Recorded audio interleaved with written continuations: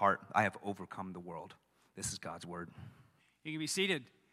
So glad that you're with us this morning at Genesis Community Church. Whew. All right. Just a reminder, this is for some of you, not all of you. It can be for all of you. After the service today, we'll do a brief little family meeting to just tie off some things. So after the service today, get your kids out of children's ministry, and however that works, but I'm timing it at 45 minutes. But you know how it goes. Everybody's like, oh, it'll be real quick. I'm putting no real, it'll be super fast, it'll be super short, but just wanted to remind you that that's coming after the service today. And it's not like a panic meeting or anything like that. So it's just we've emailed our members out about adjusting, expanding our doctrinal statement, and wanted to give a financial update, and it seemed like use the time you have a captive audience rather than schedule an additional meeting that nobody will go to. So now you have the opportunity to skip it, but it's your choice because you're already here. And, that's all. I'll leave it at that. So, courage.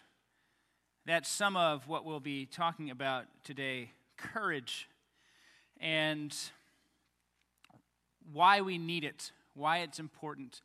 A word that shows up early in the book of Acts, a book where the disciples are now filled with the Holy Spirit and they're proclaiming Jesus. And there's a word you'll see repeated throughout the book of Acts, especially early on, the word bold or boldness, that they would proclaim with boldness. In fact, even after persecution, they come back and they huddle up and they pray, not that they would hide from the world, not that they would, that they would triumph over their enemies. They just pray for boldness in the face of serious persecution. So I think about that even in our own lives, and I think about even us with opportunities that the Lord gives us to share our faith, to talk about Jesus. If sharing our faith sounds too daunting, then I'll just say to talk about Jesus, to talk about him, to speak of him, to let people know that you are his, he is yours. It's not like you have to go to this, well, hold on, now let me share this other part of my life with you. I use it like this. How many of you, just by show of hands, how many of you remember Jordan's 450-foot bomb over the batter's eye? Yeah, 4 of us remember that? Yeah. That was last week. And so I was in class recently, and I was asking my students, what was your favorite part of Game 6? What happened? Or what do you like about the World Series? And they all start sharing. And I said, isn't it easy to talk about things you enjoy? It's pretty easy just to speak about things that you're interested in, things that you like, things that encourage you, things that you're excited by. And this is our faith. And yet sometimes it's as if we view talking about Jesus as something different than talking about someone we love. It's like we have to hit a different gear to do it. And you really don't. But one thing that needs to accompany how we speak of him is that courage or that boldness.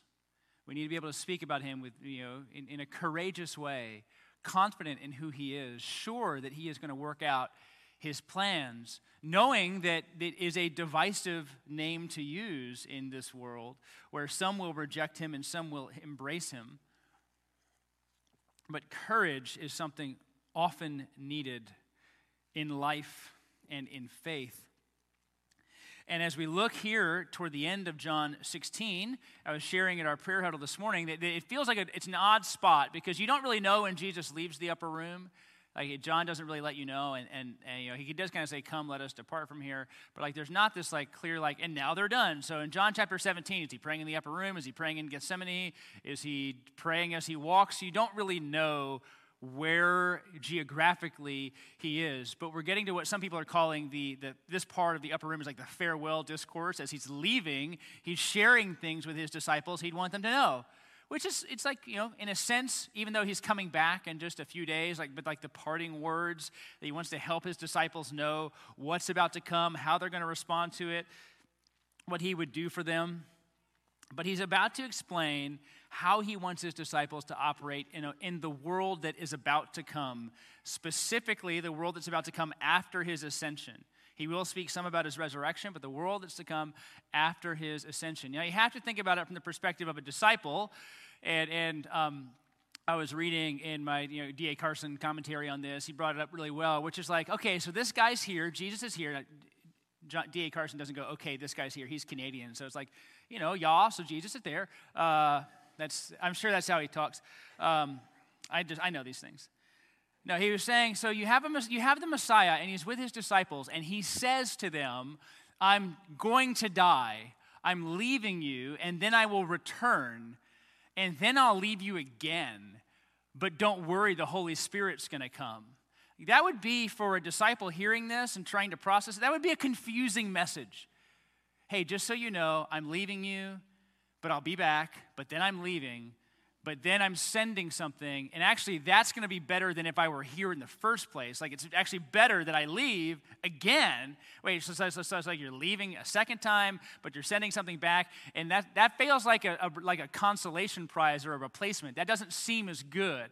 And so you can kind of imagine being a disciple in that moment where we're like, oh no, it totally makes sense. But it really doesn't make sense. You can see even here at the end of 16, they're still like, oh, now we get it. We know everything you're saying. Oh, you're speaking clearly. This is wonderful. And Jesus is like, oh, wait, so now you understand? Believe me, you don't even get it yet. But he's still trying to help them because he's still their gracious Savior. He's still that good shepherd, and he's trying to guide them in how they are to understand life. Now, first thing we're going to do to get into this is look at just kind of chronology. How does Jesus relate to his disciples as time passes? Because it changes. Then we will look at the type of access that we get now to Jesus, and then the challenge that Jesus gives his disciples. And the challenge he gives to them is the same challenge that he would give to us as the passage ends. But first we need to see that Jesus' ministry changes with time. Now that would seem to make sense. Any relationship changes with time. But Jesus' relationship to his disciples is unique. It changes rather drastically as the resurrection happens, and then the ascension happens, and then the sending of the Spirit happens. And this is a part of it we don't often think about. So we're going to put these kind of blocks together so we understand as Jesus is explaining to his disciples when he's leaving, when he's coming back, how they're going to be sad, how they're going to be glad. We can kind of put this together. So before his death, Jesus spoke to his disciples and to crowds, but he spoke to crowds in parables. Remember that? Now, John doesn't have any parables. So we as we've gone through the entire Gospel of John, we've had nary a parable. And so you might have forgotten what those are, but sometimes you read those parables, you're like, exactly what are we talking about here? But that's actually what we read, Matthew 13. The disciples came to him and said, why do you speak to them, that would be the crowds, in parables? Now, Matthew's, not John, remember, Matthew's our first gospel. And he answered them, to you it's been given to know the secrets of the kingdom, but to them it has not been given. For the one who has, more will be given, he will have in abundance. But from the one who has not, even what he has will be taken away. This is why I speak to them in parables, because seeing they do not see, and hearing they do not hear, nor do they understand. Indeed, in their case, the prophecy of Isaiah is fulfilled. You will indeed hear, but never understand. You will indeed see, but never perceive. For the people's hearts have grown dull, and with their ears they can barely hear, and their eyes they have closed, lest they should see with their eyes and hear with their ears and understand with their heart and turn, and I would heal them. But blessed are your eyes, for they see, and your ears, for they hear. For truly I say to you, many prophets and righteous people longed to see what you see and did not see it. And they wanted to hear what you hear, but they did not hear it. Now, Jesus speaking in parables early on in his ministry, as he was speaking specifically to the crowds, we read in other Gospels that he would explain to his disciples what he meant. But John has gone to great lengths to also let us know that that did not mean that his disciples were they were on the dean's list of understanding what Jesus meant. So Jesus would explain what he was teaching to his disciples, but they still seemed rather clueless when it came to actually applying that knowledge to real life situations or to real life teaching. But Jesus would speak in parables, and the parables then would be clarified in his instruction. But then he kind of moves along. But as that time comes toward his death, which we get in the Gospel of John uniquely, John 13 through 17. As that time comes towards his death, his language clarifies. He speaks more clearly about what's going to come as he prepares them for the coming days and weeks that they need to understand, and then for us to prepare us for that life that we have with the Spirit. So he is beginning to speak much more clearly with his disciples in the upper room discourse on how he wants them to operate in his absence. He has not spoken like this always. And you can just look through the upper room and figure out some of the things that he begins to speak. For example, the heavy emphasis on love, and that through the disciples' love of one another, the world will know that they belong to him. Well, why would the world need to know that they belong to him if he's going to be there? Couldn't they just point? Hey, he's our dude, like right there. He's right there. We belong to Jesus. But he needed them to know the way in which they were to operate and experience even his care in his absence. That the love the disciples show to one another is the way in which the disciples are to experience Christ's love in his absence as he leaves. He speaks heavily here toward the end on the Holy Spirit. He's preparing his disciples to understand how they will even be able to endure and speak in ways that make sense, and how the Spirit is supposed to operate to make what Jesus said clear and help them illuminate the spotlight ministry of the Holy Spirit that makes Jesus greater. He also has a heavy emphasis on prayer, and we don't really see Matthew, Mark, Luke, John, do you really see the disciples praying a ton? We don't have great reference of the disciples praying a ton. We have reference to Jesus praying, but in the book of Acts, we do have reference to the disciples praying, gathering, worshiping, fasting. And so that's not to say that they don't pray or they haven't prayed, but the emphasis becomes about how they will operate. And so a ministry that is built on the love the disciples have for one another, a ministry that's built on the empowering presence of the Holy Spirit, a ministry that is built upon dependent prayer. All of those are these preparatory remarks Jesus is giving. So he speaks to his disciples before his death and burial and resurrection, and that kind of moves from less clear to more clear as he gets closer and closer to his hour, and we're right up against it. Then he speaks to his disciples after his resurrection, but before his ascension. That's that weird period of 40 days where he's speaking and helping them understand. This is some of what we get to in John 16. John 16:16. A little while and you will see me no longer, and again a little while and you'll see me. A little while you'll see me no longer, and again a little while and then you'll see me.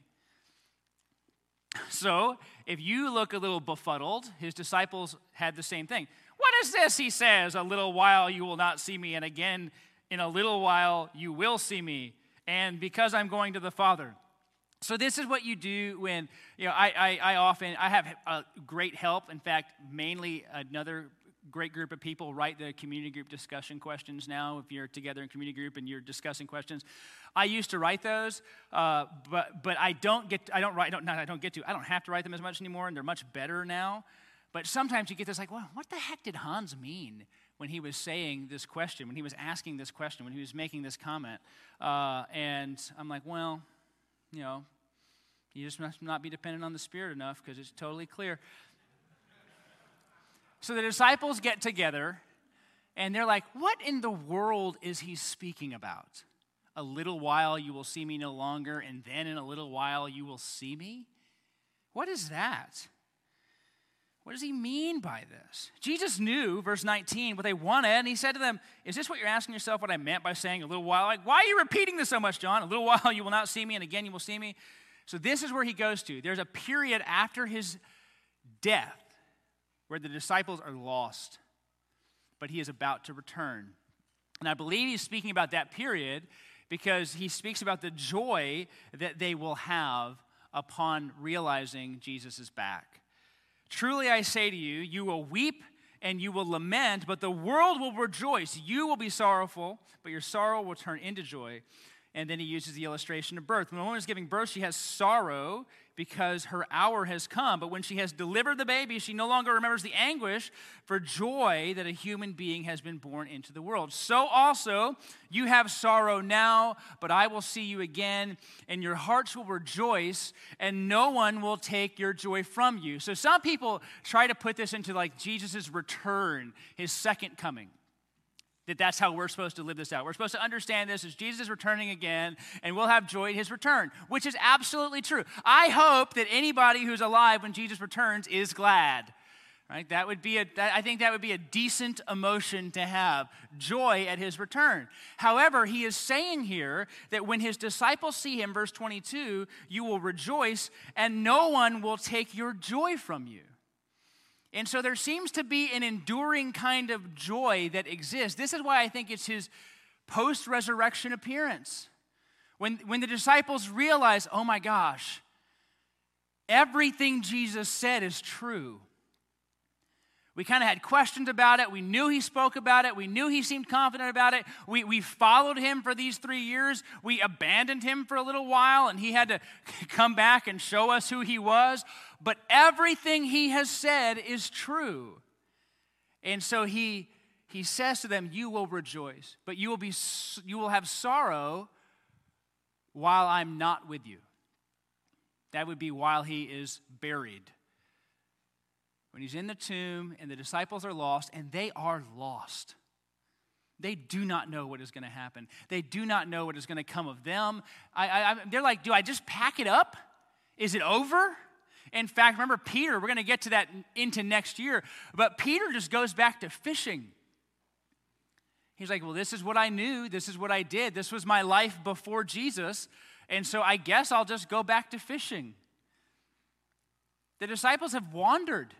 They scattered. They were not identified with Jesus at that moment, even though they were trying to figure out what was going on. And so he says, you'll have sorrow, but then you will have joy, and no one can take your joy away from you. He uses the illustration of birth. This is something I haven't experienced.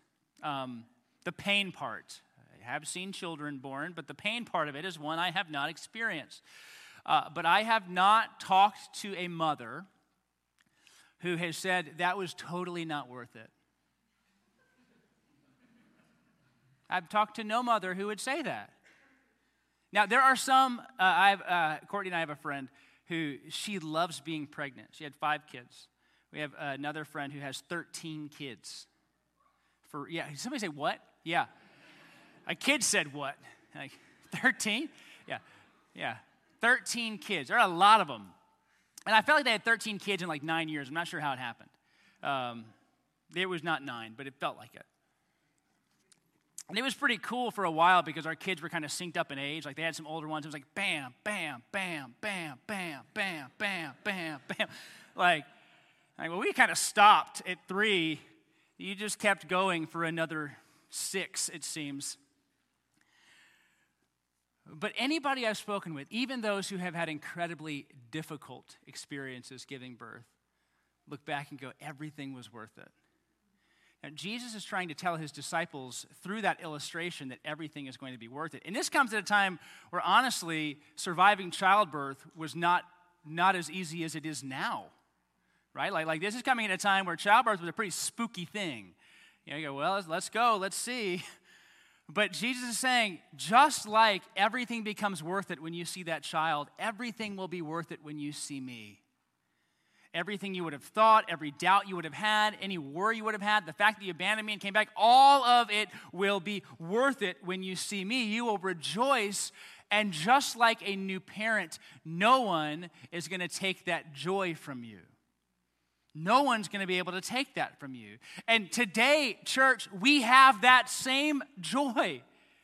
We have the joy of being identified with a resurrected Savior, one who conquered sin, Satan, death, one who we know because of that is returning for that final victory, where everything is ended, where everything is done. We receive that, and then we should rejoice. We should be ecstatic because of our connection to the Lord Jesus.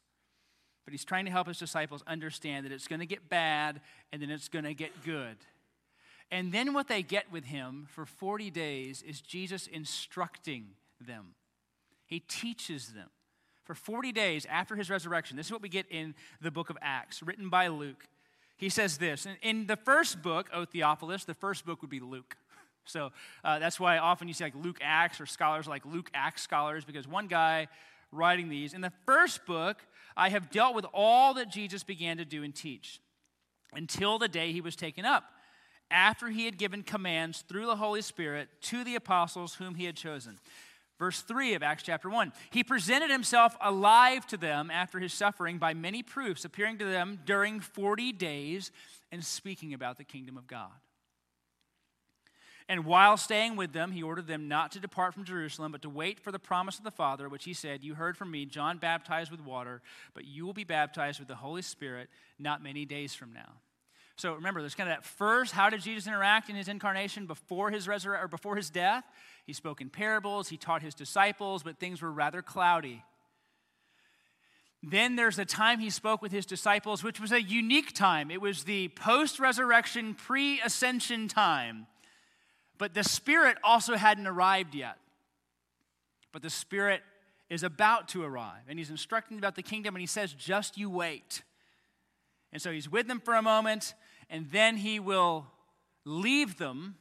And this is the third way he is with his disciples, communicates with his disciples. He communicates with his disciples, or is with his disciples post-ascension through the Holy Spirit. So he's present before his resurrection. He's teaching, he's instructing. That teaching becomes more clear, but then he's present after his resurrection where he's continuing to teach and instruct, but there's still confusion. Then he leaves and the Spirit comes, and the Spirit, he becomes the way in which we engage with the Lord. We have his word, we have the Spirit, we have his people. We are beginning to understand the things that he spoke both during his time before his death and after his resurrection. Things are becoming more clear now with the sending of the Spirit. The Spirit is sent for the benefit of the disciples. John 16:7, we went over this recently. I tell you the truth, it is to your advantage that I go away. For if I do not go away, the Helper will not come to you. But if I go, I'll send him to you. You can understand how a disciple might be going, I don't think that's better. I don't think it's better to have something else, someone else here. I don't understand why you're who we've known. We've been with you for 3 years. This is what we know. This is what we understand. And it's better that you go away? Well, they don't understand that yet. In fact, they don't understand it until the Spirit arrives. And then they realize that it is better. And the ministry of Jesus can go out and forward into a world that needs him. And this is interesting because I said it's the ministry of the Holy Spirit or the Spirit of Jesus. But if you look in Acts chapter 16, this is the book of Acts chapter 16, there's this unique phrase, I've referenced it before, but Acts 16, 6 and 7 on Paul's second missionary journey. He has 3 that we kind of say.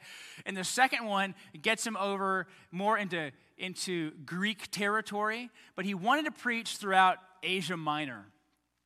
And you read in Acts chapter 16, verse 6, he went through the region of Phrygia and Galatia, having been forbidden by the Holy Spirit to speak the word in Asia, which is an odd phrase.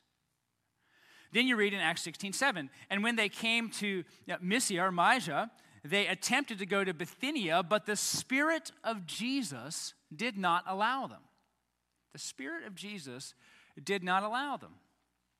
Now, I always think it's odd because you go, is preaching a good thing? Is speaking to people about Jesus a good thing? I think our answer would be, yeah. Yeah, hopefully. Even if you're here today and you're not a Christian, you can probably realize that the answer should be yes for the people in the room. Like, you could even cheat on this test and get it right. Like, is it good to speak about Jesus? Yes, check. So I've always thought, how in sync with the Lord must you be? How much must you be abiding? How closely must you be walking with the Lord to know when the Spirit says not to speak? That requires a certain kind of intimacy with God to know that there are times where you don't speak and there are certainly times where you do speak. And Paul wanted to speak, but the Spirit of Jesus did not allow them. That leads to the Macedonian call, a dream where he has people come join us. And he goes over, the Philippian church is planted. So the reason that happens is so more work can be done in a different place. But what I wanted you to see in 16:6 and 7 is that the Holy Spirit, he's referenced the Holy Spirit in verse 6 and references the Spirit of Jesus in verse 7. And the reason I say that is because we do get Christ's presence through Christ's Spirit. It is not as if there's the Holy Spirit and then there's the Spirit of Jesus, and that there's these two different things. Because we follow and worship one God, Father, Son, and Spirit, when the Spirit is ministering, he is speaking in the same way that Jesus would be speaking to us. When those desires are there, they're the same kinds of desires that Jesus would have for us because we worship one God. And so we see this ministry that happens post-ascension through the Holy Spirit. The Spirit comes after Jesus leaves. The Spirit makes the words of Jesus known. The Spirit convicts the world of its need for Jesus and its faulty understanding of righteousness. Now, all of that, I know you're like, why do I have to lecture in chronology? Because Jesus is talking to his disciples, and he seems to be kind of going back and forth in how they're supposed to understand what's going on. I'm going to be with you for a little while, then I'm going to be gone, you're going to be sad, then I'm going to be back, and you're going to be glad. But then he talks again about a way that he's going to minister to them, in fact. So we look in for example, verse 23, and we see this. In that day, which is often a day that seems to be referenced like a future day, in that day, you will ask nothing of me. Truly I say to you, whatever you ask of the Father in my name, he will give it to you. Until now you have asked nothing in my name, but ask and you will receive, that your joy may be full. I have said these things to you in figures of speech. The hour is coming when I will no longer speak to you in figures of speech, but I will tell you plainly about the Father. Would say that would be both the post-ascension, he's speaking and communicating about the kingdom. We see that with or post-resurrection. And then the Spirit continues to clarify and help our understanding of what Jesus meant. This is why John has those breadcrumbs of nobody knew what he was talking about until the Spirit came, then we got it. Like he'll use that kind of language. Okay. In that day, he said, I don't speak to you in figures of speech, I'm going to speak to you plainly. In that day, you will ask in my name. And I do not say that I will ask the Father on your behalf, for the Father himself loves you, because you have loved me and have believed that I came from God. I came from the Father and have come into the world, and am leaving the world and am going to the Father. So we see here his reference to his ascension, and there's a unique change that is going to happen for the lives of the disciples that shows up in 23 through 28. What is that difference? That difference is prayer. We don't think of it like that, do we? But he's actually saying, as the relationship is beginning to change, you're no longer talking just directly to me when Jesus is in the room with them. You're going to talk to the Father.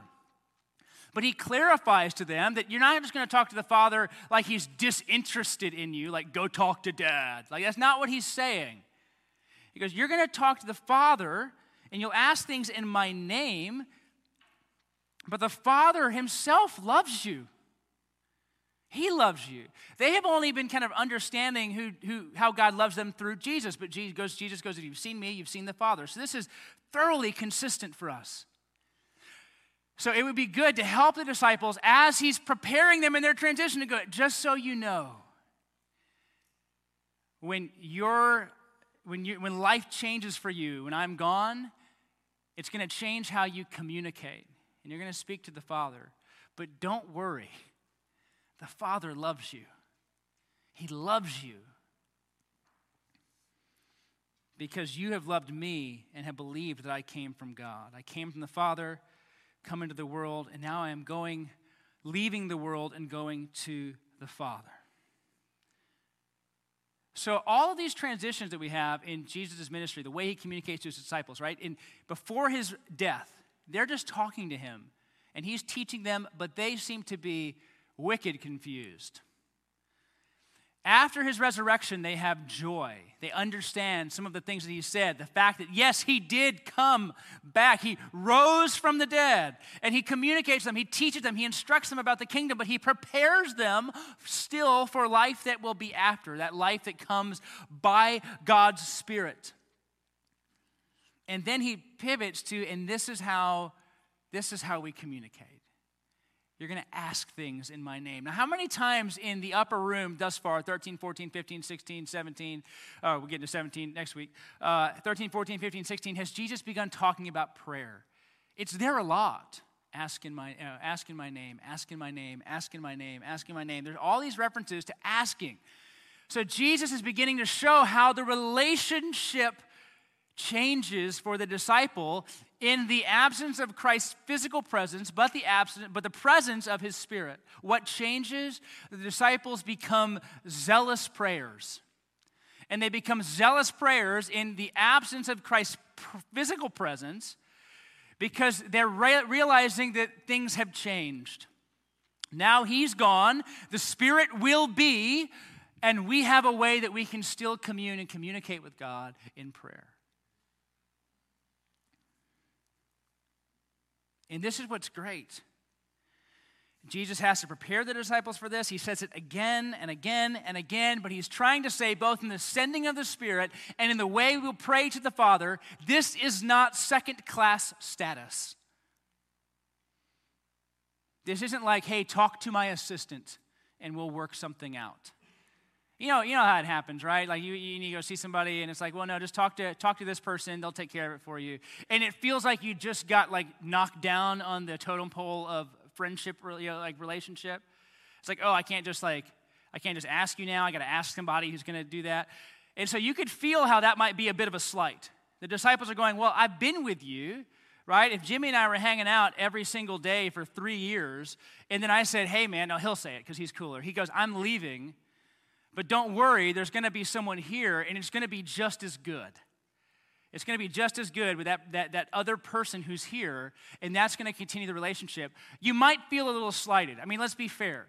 3 years with one person, and now you're sending another person, and I have to interact with that person. So he's trying to help the disciples go, the Spirit, it's better that I leave because the Spirit's going to help you understand my words because I spoke what I got from the Father, and the Spirit makes clear what I spoke. It's better for you. And when you pray to the Father in my name, it is not like a tag-along in my name or anything like that, but no, the Father loves you. And he loves you because you have received me. The disciples, in all of their confusion and all of their weirdness and all of their fuzziness, the disciples have followed Jesus. Jesus has selected them out of this world. Jesus cares for his disciples. Jesus has led his disciples. And he said multiple times, you didn't pick me, I picked you. But they have also been there. And in whatever fuzzy understanding they have of who Jesus is, it is recognized by the Father as love for Jesus. Belief in who Jesus is and what his mission was. Some level of confidence in that. So Jesus has been with the disciples, but things will be changing. And that's the world that we live in, the ascended Lord Jesus and the sent Spirit. And so what should happen for us in our life but regular, dependent, abiding prayer? Regular, dependent, abiding prayer. How can I say this?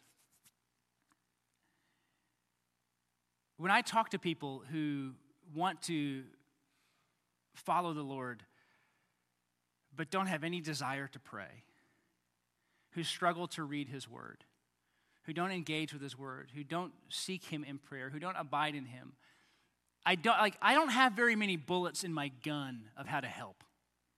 I'm not that spectacular. I have a couple of life hacks for if you want to manage your calendar or whatever else. I can do some of those things. But when it comes to your walk with the Lord, abiding in the Word of God and abiding in prayer, that's kind of the 1-2 punch. And if we could get those things solidified into a regular habit that we do both individually and in our groups and when we gather, if that becomes the norm for us, then a lot of what we read in John 13, 14, 15, 16, a lot of that begins to express itself because we are connected to our Lord in the ways that he has prescribed. And so it is like if you go to the doctor and the doctor says, I know what's going on with you and you need to follow this regimen. And we go, I understand what you say, but could I do something else? Could I just do something else? I don't want to have to do those things. Engaging with God's word is hard for me. It's difficult. I know, yeah. How do I pray? What do I pray about? What do I pray for? But those are the transitions that begin to happen. He's spoken in John 15 about how we need to abide in him and his words abide in us. And if we abide in him and his words in us and we ask whatever that we need and we will get it. Why? Because we're asking from a position of right relationship as we abide. And so this is a big transition he's preparing his disciples for that we've seen now throughout this upper room. You're going to pray more than you have. You're not just going to talk to me and ask me to do something for you. You're going to talk to the Father, and the Father loves you. And yet, very often, Word of God prayer, that's kind of like, again, there are other ways we engage, or other disciplines in which we pursue.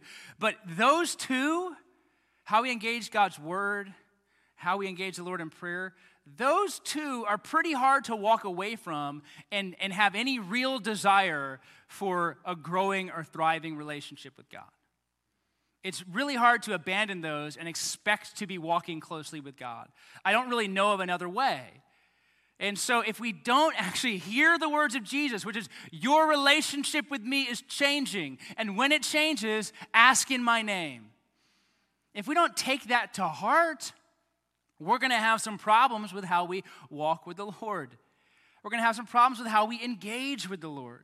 Because we're trying to, like, he's given us the prescription, he's given us the way to engage with him, and it's like we're going, what else is there? Like, that works for some people, but I don't do that. I don't know how many relationships can exist without some form of communication. Right? I mean, maybe you can have a relationship that exists without communication, but I don't know how that happens. And so think of it like this. As the Lord has communicated to us, we have his word. He has given us his word that we can know and we can love, that points us to Jesus, that shines light on our hearts, that teaches us about how to follow him. And sometimes it's just truths that we need to grasp, and sometimes it's commands that we need to obey. Sometimes it's knowledge that we can grow in. Sometimes it's sin that we must avoid. But he communicates to us in his word how we can know him. And from that, we're able to go back to him in prayer. Like that's how it works. God's communicating to us, and we're communicating to him, and these two things work together. This is why we've said it many times when Jesus' half-brother James gets on his congregation, the people he's writing to, about their prayer life. He's like, you're praying just for whatever you want. You have no concern about the Lord. You're only asking so that you can spend what you get on your pleasures. Well, then you begin to know that there's a wandering from the heart of God and a desire for self.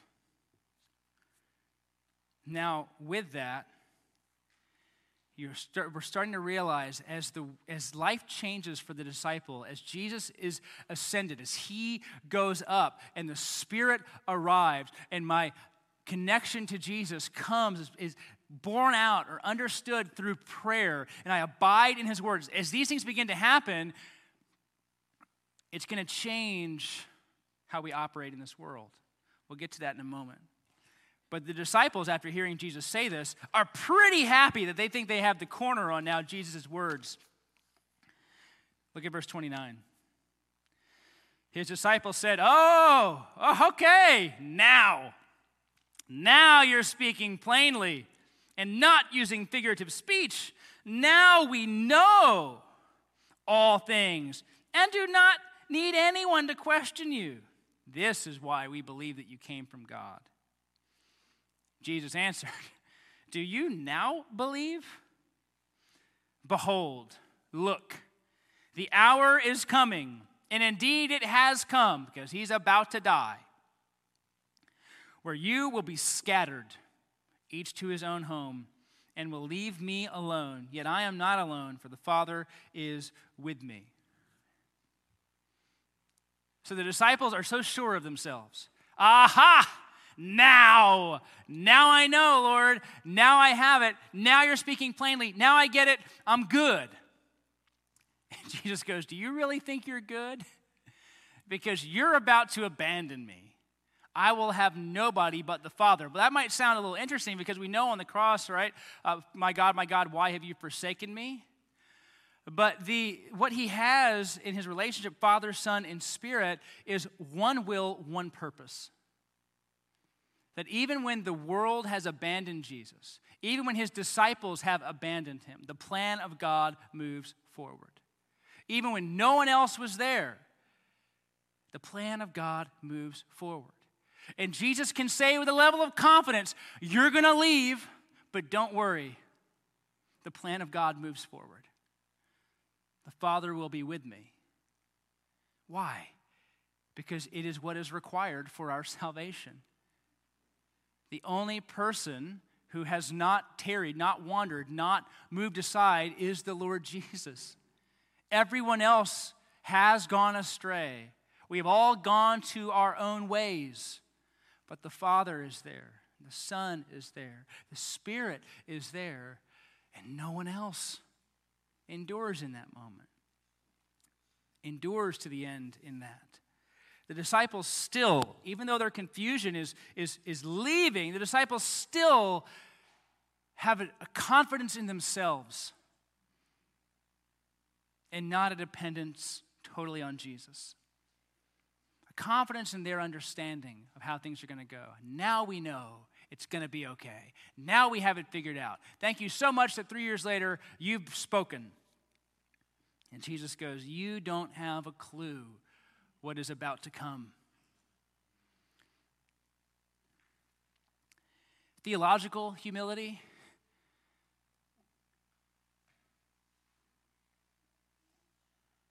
Recognition of your inability to endure, to have strength. Lack of confidence in your own ways. Those are all pretty good markers of a disciple. A lack of confidence in self. And the moment that Jesus helps them go, "Hey, I'm speaking to you more plainly," they go like, "I knew it now." It's like they're always looking for the opportunity to have the upper hand. And Jesus says to them, "This is not how it'll be. You will be gone." And isn't it true that in just a few moments from this time, the disciples are going, "I don't know that guy. I'm out. This is not what I signed up for." Even as he has prepared them for this, they have still wandered. They still don't understand. If we as a church could grow, I'll say continue to grow. I don't want to not give you any credit, give us any credit.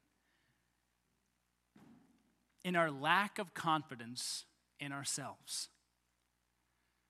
that we can get it done, that we have it together, that we understand it rightly, and have more confidence in the Lord, what he has spoken, what he has promised, and a rejection of our own strength,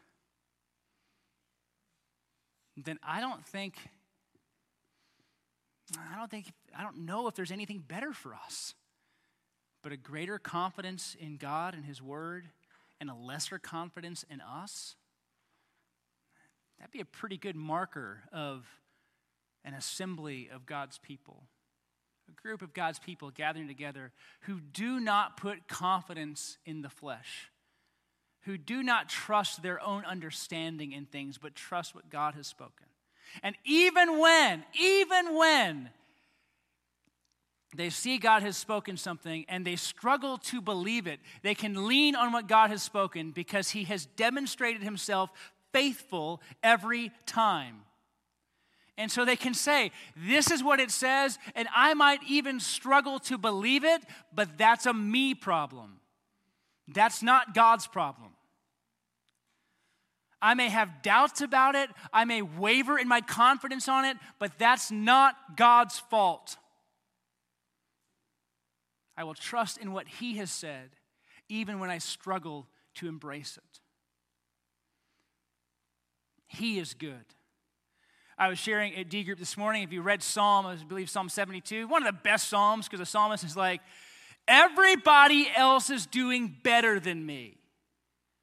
People who don't know you are prospering. Rich people are getting richer. I'm sitting here faithful and poor.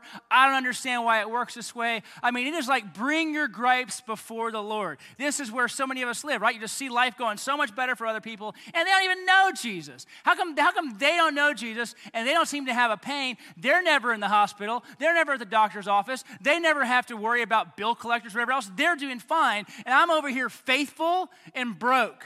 I don't get it. And then he goes, until I went into your sanctuary and I remembered their end.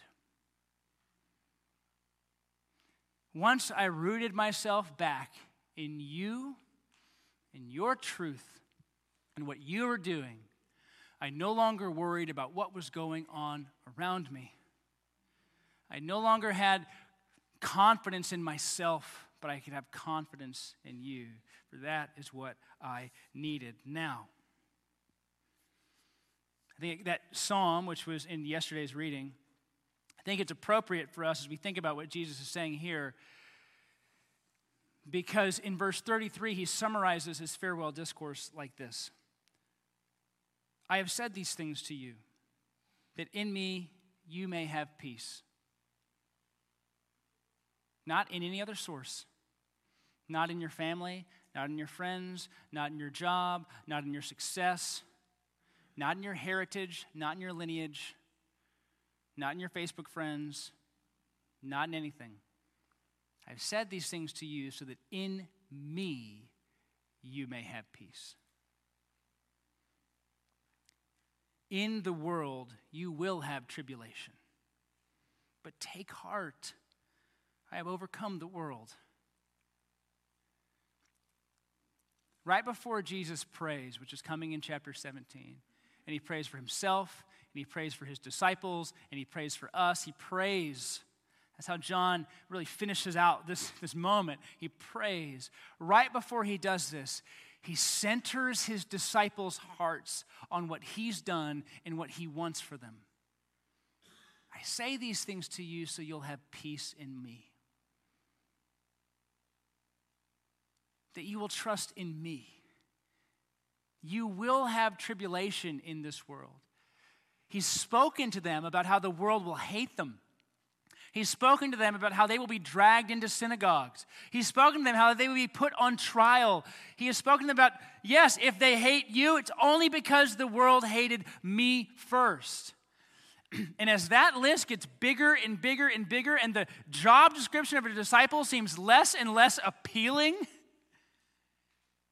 because I want you to have peace in me. You will have tribulation, but I have overcome the world. I might put it like this for us. Have courage as a disciple in a world where you don't belong. Have courage as a disciple in a world where you don't belong. Why? First, because he's already said it in verse 33, Jesus has conquered the world. He's conquered the world. There is nothing, and by that, the world system, Satan, his ways, his rules, Jesus is superior. Secondly, we have the love of the Father to sustain us, to carry us. We have the Spirit of Jesus to teach us and to instruct us, to remind us, to bring to heart those things that he said.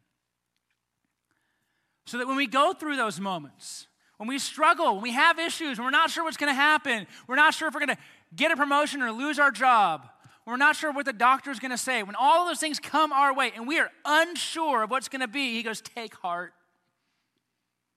Some translations do say, have courage. Be strengthened. Why? Because we belong to Jesus, and Jesus has overcome it. And the more we remind ourselves of who he is, the more we desire those things because of our abiding, the more we long for it, the more we pray in those ways, in his name, according to his will, the less appealing the world becomes. The less scary the world becomes. The less worry we have because we have the Lord with us. We have the Lord in us. That's what we get. So have courage. Have courage today. Have courage when you leave. Have courage when you speak of Jesus. Why? Because he is greater. The Spirit is at work. He is more powerful, more glorious, more gracious, and more good than any earthly system. Take heart. Have courage. Be strengthened. Because in him we have peace in a world that feels out to get us. And I don't mean that in like the, everyone's out to get the Christians, everyone's out to do that. No, that's not what I mean. The world systems reject our Savior, hate our Savior, and we belong to him. You don't think they hate the family of the Savior? And yet he says, take heart, have courage, I've overcome the world. Let me pray that for us now. Heavenly Father, as we consider, as we think of what Jesus has said, what we have, the Spirit who ministers in our hearts, who teaches us of what Jesus has said. We have Jesus who spoke and said, take heart. Yes, we will have tribulation. Yes, we will struggle. Yes, this world hates us, but he has overcome. Forgive us in those ways where we do not obey, we do not follow, we do not trust, Lord. And by your grace, for your glory, strengthen our hearts that we might have courage, confidence as a faith family, trusting in what you have for us, what you have provided, that we might abide and rejoice in what we have. That our longings for your word, that our longings to pray according to your will would only increase with each passing day. Father, we can ask these things with full confidence that you love us, that you care for us, because of the work of Jesus. We pray it in his name. Amen. Every Sunday at Genesis, we go to the Lord's table. We take communion together. Communion is the reminder of just that. Even in the taking of these elements, we remember that Jesus overcame the world. We proclaim the death for our sins. We proclaim and rejoice in the life that we have. That anything the Lord has asked of us, he asks of us only because he has provided the way, the means, the mechanism to do it. And so as we think about having courage or taking heart, and we go to the table, we can remember it is Jesus who overcame the world. Communion is available for all at Genesis who have placed their faith in the Lord Jesus Christ. If that's not you this morning, then you are free to just remain where you are. But in just a few moments, when we're done here, you may come up. The elements are stacked. So there's a bread and a cup kind of together. Take one stack for you or for your family and hold on to them. And Johnny will come up. He'll bring us through the taking of the elements together. It is a communal, a family reminder of the provision we have in Jesus. And even as we remember what he's done for us, we can take heart because through this sacrifice, he's overcome the world. And we needn't worry about what's coming our way or what's currently in our face because we have the Lord Jesus.